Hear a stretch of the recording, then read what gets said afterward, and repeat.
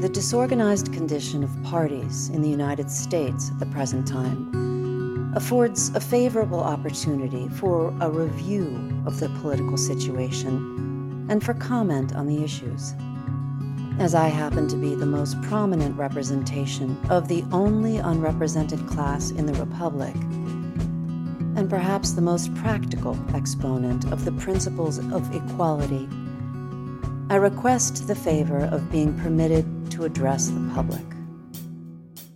While others of my sex devoted themselves to a crusade against the laws that shackle the women of the country, I asserted my individual independence. While others prayed for the good time coming, I worked for it.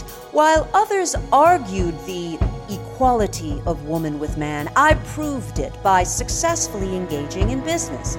While others sought to show that there was no valid reason why woman should be treated socially and politically as being inferior to man, I boldly entered the arena of politics and business and exercised the rights I already possessed. I therefore claim the right to speak for the unenfranchised women of the country.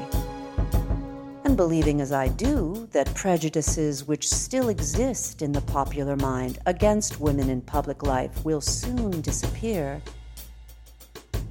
I now announce myself as candidate for president. I am well aware that in assuming this position, I shall evoke more ridicule than enthusiasm at the outset.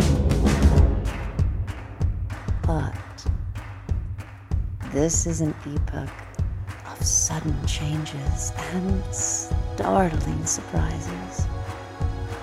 What may appear absurd today will assume a serious aspect tomorrow.